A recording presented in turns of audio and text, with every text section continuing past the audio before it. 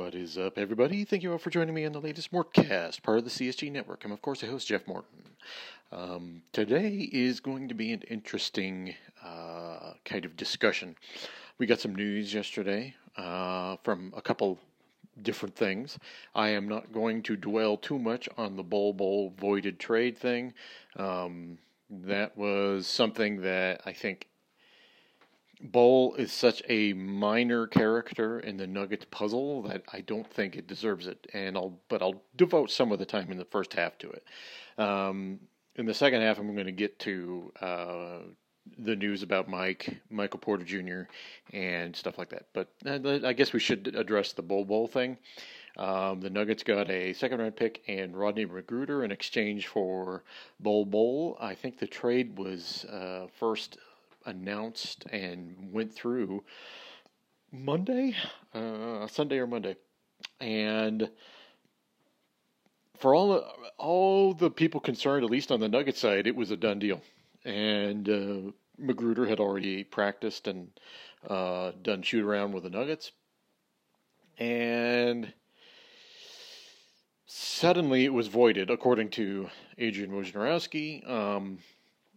None of us are 100% sure what was found in the examination of Bol Bol by the Pistons.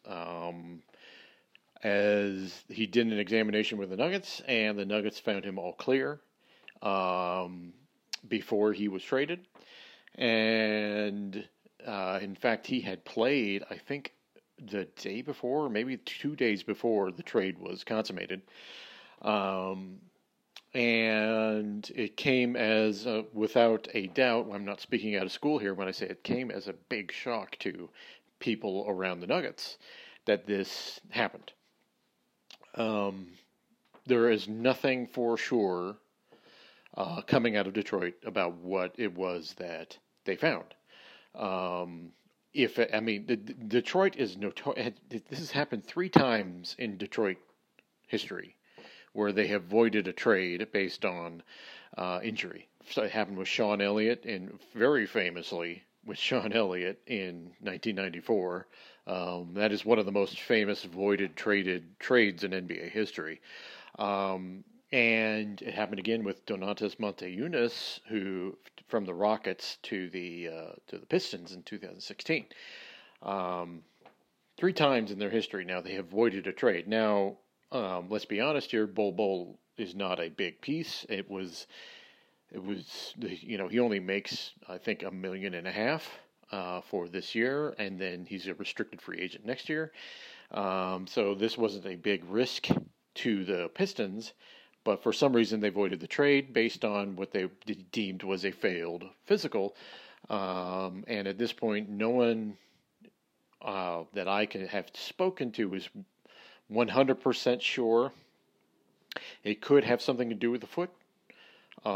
Could be something else. It could be Detroit being sketchy. We don't know.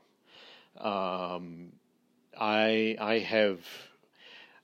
One of the things I said when I'm starting off the podcast is that I don't like devoting this much brain power to anything Bol Bol related, because he's made zero impact on this Nuggets team. And it's like debating the guy at the end of the bench. It's like Thomas Welch, being traded and having the trade voided, that sort of thing. That's about as much as Bol has played and has made an impact on the Nuggets roster. It's not big. In fact, you could argue Welch did that 1 year. So I don't know what to tell people. It is bizarre. I have covered the Nuggets since 2009. So this is going on my 13th year covering this team, and I had no idea. This was one of the weirdest things that came out of nowhere for a player that really doesn't deserve the amount of attention that he gets. But there's a league-wide fascination with Bol Bol. There is. But I can't see. I don't know what the Nuggets are going to do with him. I honestly don't. Their intent was to not have him on the roster anymore. He is a restricted free agent next year. I don't know what they are going to do. I don't know if they're going to try to slot him back into. It's going to be awkward. This is a weird situation.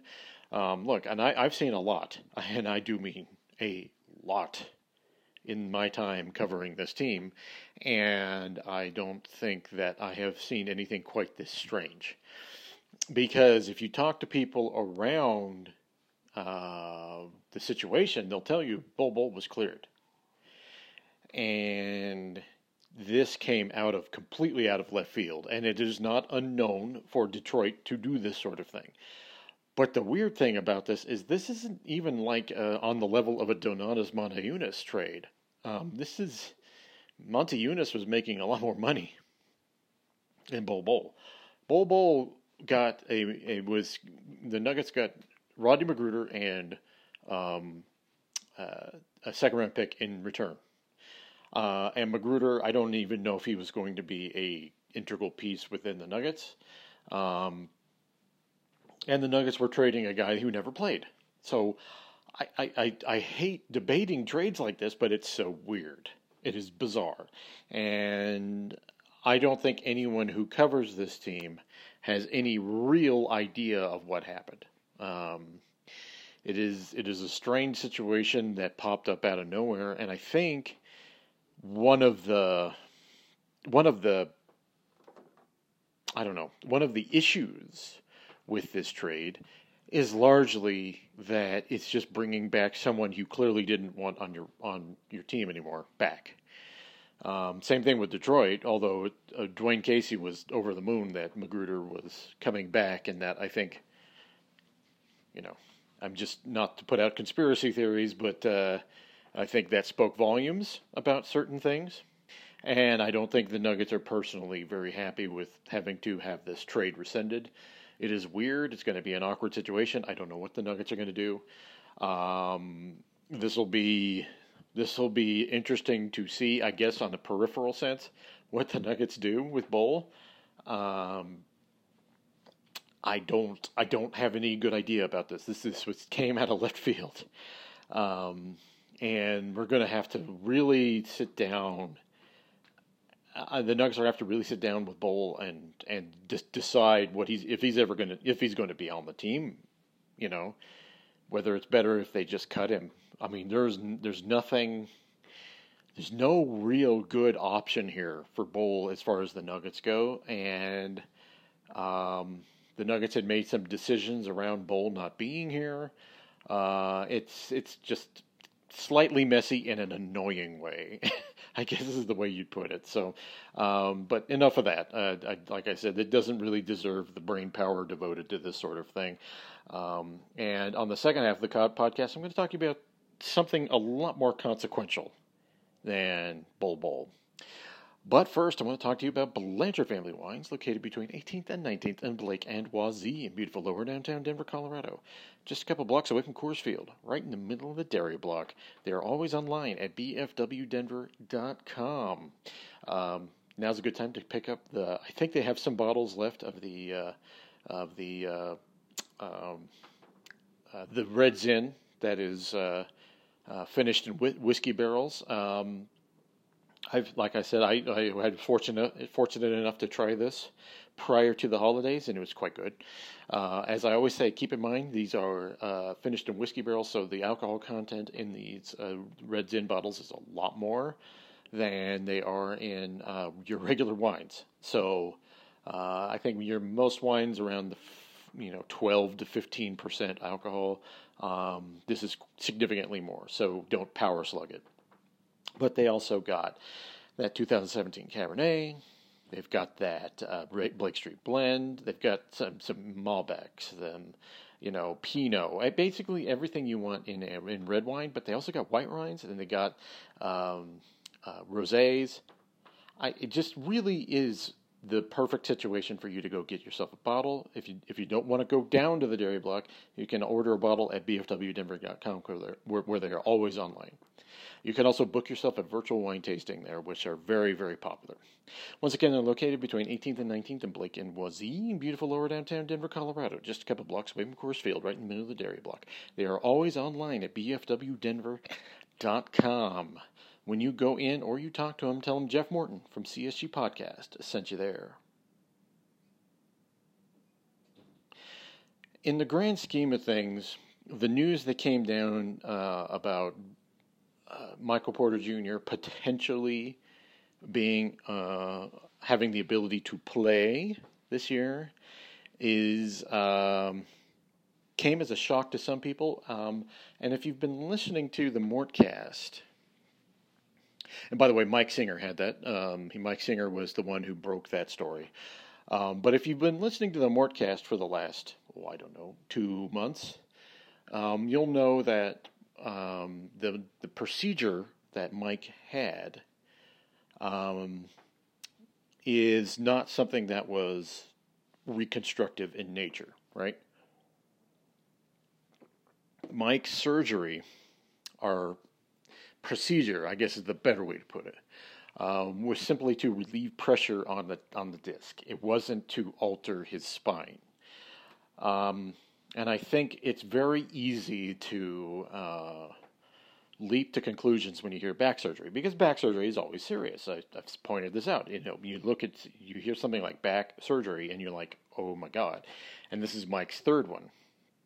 But the difference in between this and the other surgeries is this was specifically, and I do mean specifically, to relieve pain. That's it. This was not to alter the curvature nor the structure of his spine. Sometimes, like I said, my mom had disc surgery. These disc surgeries tend to require follow-up procedures because pressure comes back on the disc and it causes pain, and it's something that happens. And look, my mom is not an athlete, so obviously she doesn't go through the rigors that Michael Porter Jr. does of it. Your hope is that the pain remains away long enough to get you through a thing. From what I understand, the disc, well, let me just get into this first. The discourse around Michael Porter Jr. has always been terrible. I wish it was better. I wish that the discourse around Mike, which is some of it is his fault. Let's be 100% clear here through various stances he has taken and things he said. But I wish the discourse was better, because I think from the start of this year, it has been, and I will, aside from the vaccination stuff, the discourse around him going from when he was playing to when he got his surgery has been terrible. There's been misperceptions. There has been conclusions drawn that are not based in what the actual reporting has been. If you listen to me, if you listen to Mike Singer, if you listen to any of the people who've reported on Michael Porter Jr.'s surgery and procedure done, they will tell you this was done to relieve pain, and people forgot that. So it's hard to translate this kind of operation, quote unquote, to people who see the word back and freak out. Now, move that aside. What I'm looking forward to is this. Mike may or may not come back. That is not set in stone. I have opinions about if they should or not. I think Mike, if you asked him today, would love to come back like now. But the Nuggets are being prudent as far as this goes because, well, first of all, he hasn't played since Game 9, and he left during Game 9. One of my issues coming into this year, maybe the biggest issue, was that various elements within the playing structure of the Nuggets were aware that he hurt himself in the last game of the preseason. And let's face it, no interference was run. And nothing was done to allay the public perception that he was just fucking up. It's clear that Mike, in hindsight, was not feeling good. His back was hurting, and it affected his shot. And the narrative that he was just not stepping up to the moment was something that was allowed to fester. And that was, I think, really a disservice to Michael Porter Jr. I think that if we're going to look at this, we're going to have to say that Mike, whether he wanted the news out there or not, it was incumbent upon the Nuggets, particularly the coaching staff, to make it clear that this guy is playing hurt. And if we are honest, he also hurt himself in the playoffs last year.